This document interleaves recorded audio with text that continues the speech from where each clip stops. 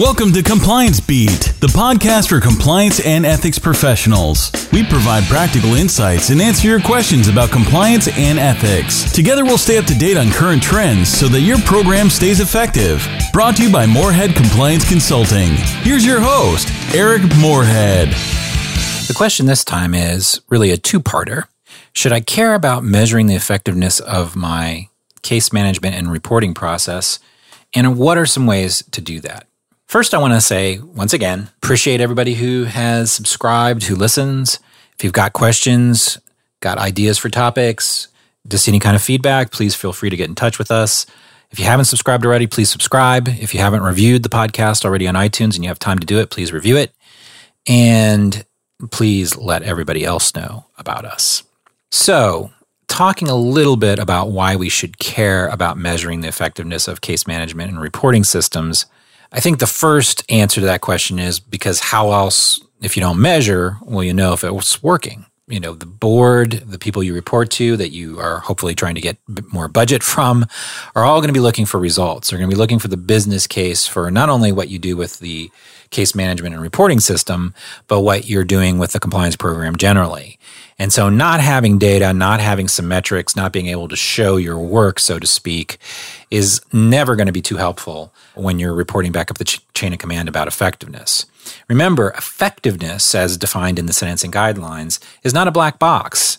And more importantly, and this is the second point, effectiveness is not seen to be a black box by regulators. So the second point is, and the second answer to the question about why you should care about measuring, is that your regulators, people who are going to be potentially looking in and peering in and reviewing your program, care about it. And they want to know how you're measuring. It's important here to hit on a point that I just talked about last week, which is we're not talking about highly regulated entities here. We're talking about what the expectations are from regulators for all organizations and how they collect data and how they use that data. Both the guidelines and regulatory and criminal law, all of these things apply to you no matter what size you are, no matter what industry you're in, whether you're a nonprofit, whether you're a school. Actually, it reminds me of something that I don't know if I talked about before, but was an illuminating point for me, which I didn't recognize at the time, is I actually talked to somebody who was a compliance officer at a large public institution at a college who was at a compliance conference and said, I'm not sure if the sentencing guidelines apply to us because, we're not a private company.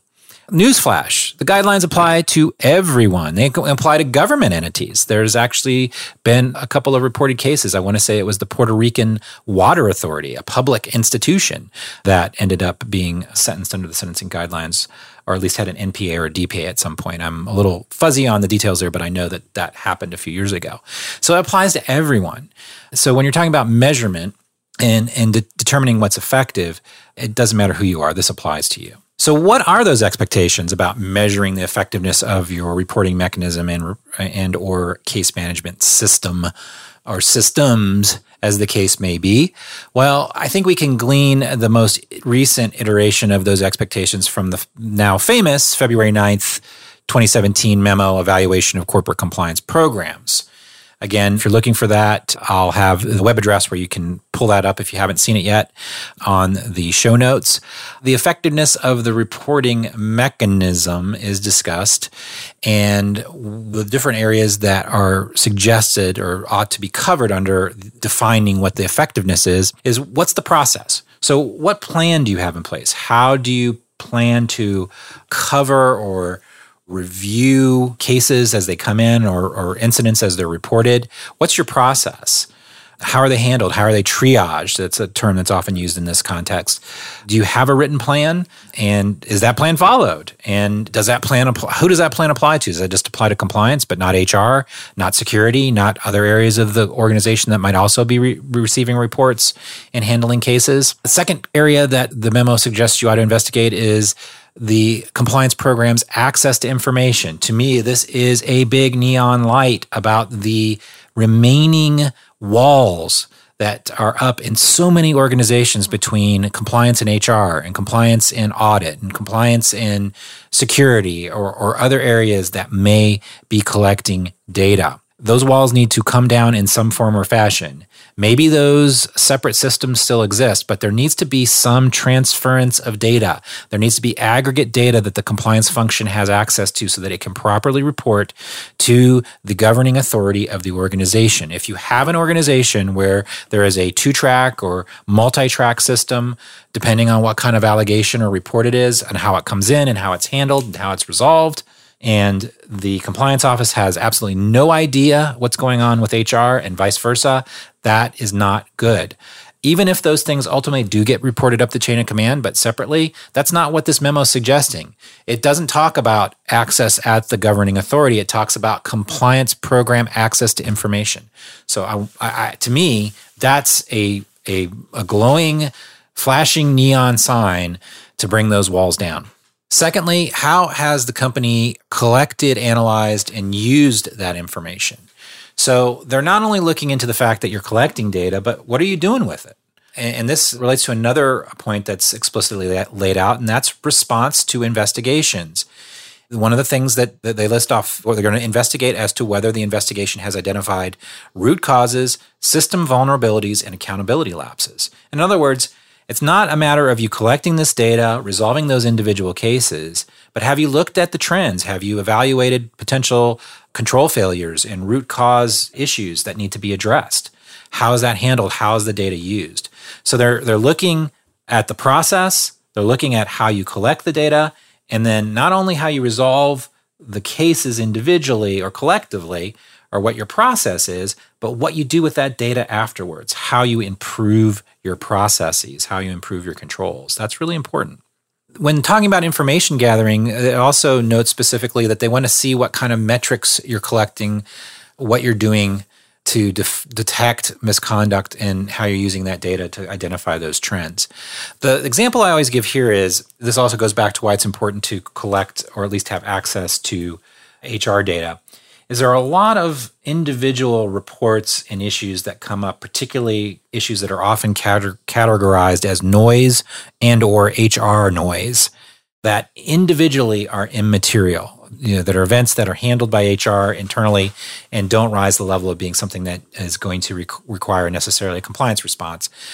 Things like people not getting along with each other, people taking personal property from each other, people getting a cubicle that somebody else wanted, those sorts of, which I think are sometimes characterized as petty complaints, which may or may not be petty complaints.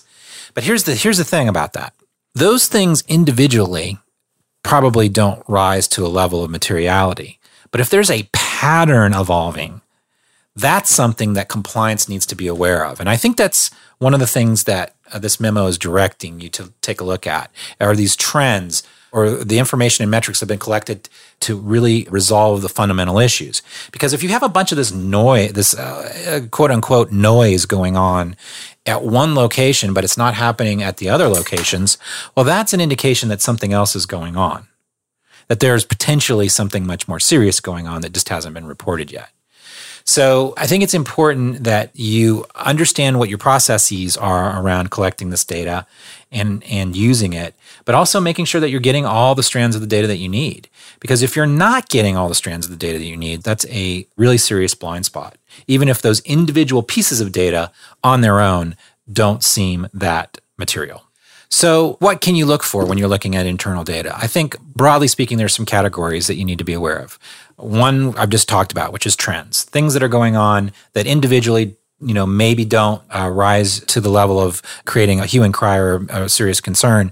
But if you see them together, you see a trend that is troubling and perhaps leads you to investigate further. Performance. The other thing that you're looking for internally is, how is your system performing? Are you collecting all the data that you should be collecting? If you have a system or a process in place where you are presumably collecting all the open door data, things that are going to managers, things that are going to HR and other places in the organization, as well as coming in through the hotline or helpline or the web interface on your intranet, all the different places, looking at the data to assess the performance of the system. Are you, and kind of the threshold question is, what are you getting?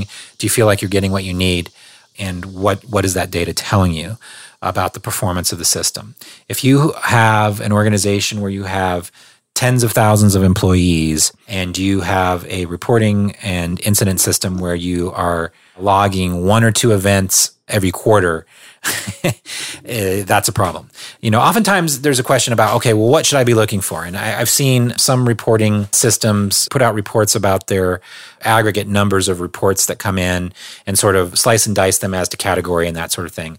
I think it's kind of hard to compare one organization to another organization, even within the same industry, as to what the level, what the volume of reports ought to be. I think it's more a matter of magnitude. If you have so very little for the relative size of your population, that's a sign. Or if you just have a whole bunch of noise coming in from one location or one division or one part of your organization, that's an indication of something else entirely. I don't like the idea of benchmarking number, except that you benchmark it to yourself, right? If you have no system and then all of a sudden you get a system, then you're going to have a huge spike. Or if you go out and you train on a particular topic, you should hope to see a spike in reports and questions.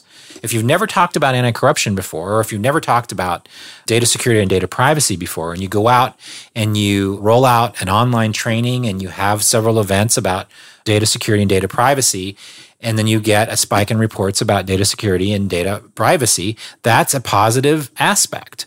And you should look for that, and you should see that in the data.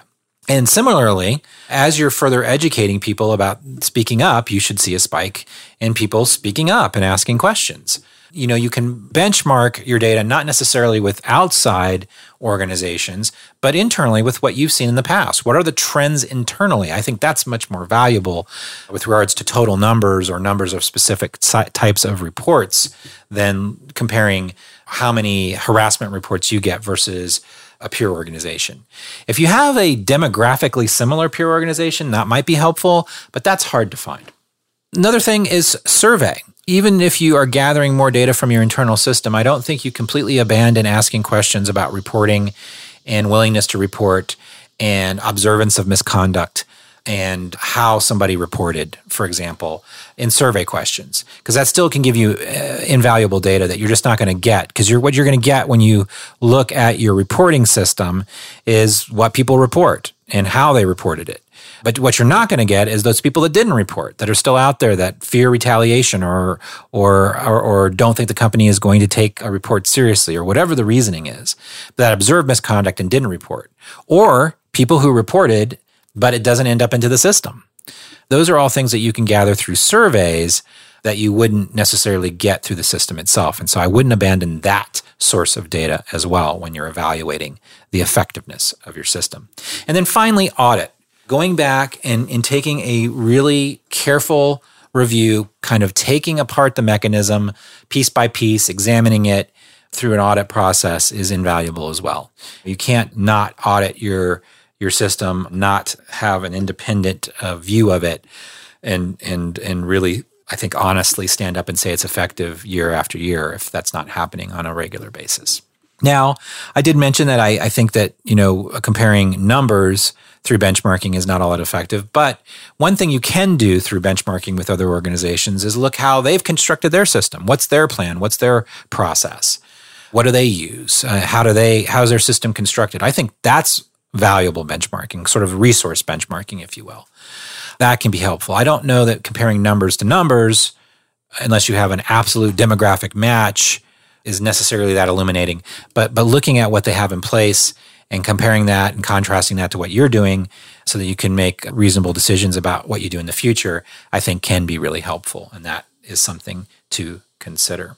So I hope that's helpful kind of as an introduction as to both why it's important to measure and some different ways you can attack measurement for a reporting and case management system. Now, I've been careful not to talk about whether that system is electronic or not. Depending on the size of an organization, I think it's still possible to have sort of an ad hoc system, using Excel spreadsheets and manpower to keep track of these things, depending on how big you are and how sophisticated your organization is. But more and more often, tools are being used, and there are plenty of different tools out there. I'm not going to endorse a particular one here, but certainly I don't want to finish speaking on the topic without mentioning the fact that a lot of this can be automated and make your life a lot easier, particularly not only entering the information and handling and monitoring the cases as they go along, but also getting the data at the end for reporting purposes. Particularly if you're talking about a high volume, there's just no way to physically do that manually unless you just have an enormous amount of manpower. But certainly having these systems to automate the processes is helpful as well. The last thing I was going to talk about, just for a couple of minutes, I'm going to give you a couple of data points. I've been told that when I start rattling off data on the podcast, that it's a little disconcerting. So I'm not going to do too much, but I love data, and you should love data too. This whole podcast is about gathering data and making a case for your effective use of these tools. So I want to mention a couple of things. All this data that I'm going to mention comes from the SCCE and NYSE SEEP report. That's the Compliance and Ethics Program Environment Report, which came out, and I think it's now about 2.5 years old. So it's getting a little long in the tooth, but still valuable data. And the link to that report will be in the show notes here as well. Just a couple of points. 62%, over 60% of organizations have a written investigation policy or procedure. I think that's the place to start before you start looking at tools or anything else, is figure out what your process is going to be, figure out how you're going to break down those walls we talked about, have an idea in mind, even if it's just a flow chart on one piece of paper about how this process is going to work. I think that's the place to start. And the majority of peer organizations, that's what they have in place, is some sort of written policy or procedure. 68%, so almost 70% of organizations have some sort of system that quote unquote logs and tracks investigations. So again, if you're small enough and not that sophisticated, perhaps you can still do that with an Excel spreadsheet. But I think more and more often that's going to be some sort of electronic system that allows you to log and track. And then the last piece of data that I'm going to give you is 74%, so almost 3/4, report investigations and resolutions, at least to the compliance committee, the executive level compliance committee level. So you're not going to be able to do that. You're not going to be able to give, and 70%, I lied, I'm giving you one more number, 70% report misconduct statistics. So statistics and resolutions, you're not going to be able to provide that data unless you have a system in place to do that. It's going to become a mess. So, if you've got a large volume, then you've got to have some sort of process in place by which to manage that. And then again, going back to the original premise of this, measuring the effectiveness is only going to be possible if you're gathering that data as well. So I hope that's helpful. It gives you kind of an insight, a little bit of data. I couldn't help myself on how to benchmark the resources here.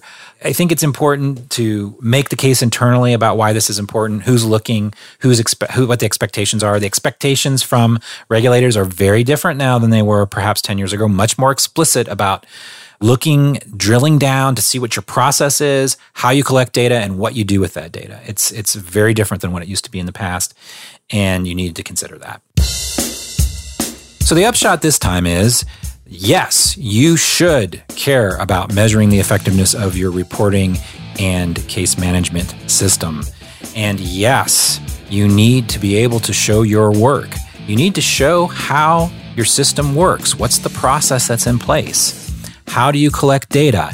And really importantly, what do you do with that data? Thanks for listening to Compliance Beat. Check out our website, compliancebeat.com. This podcast is brought to you by Morehead Compliance Consulting. Be sure to check us out at moreheadconsulting.com.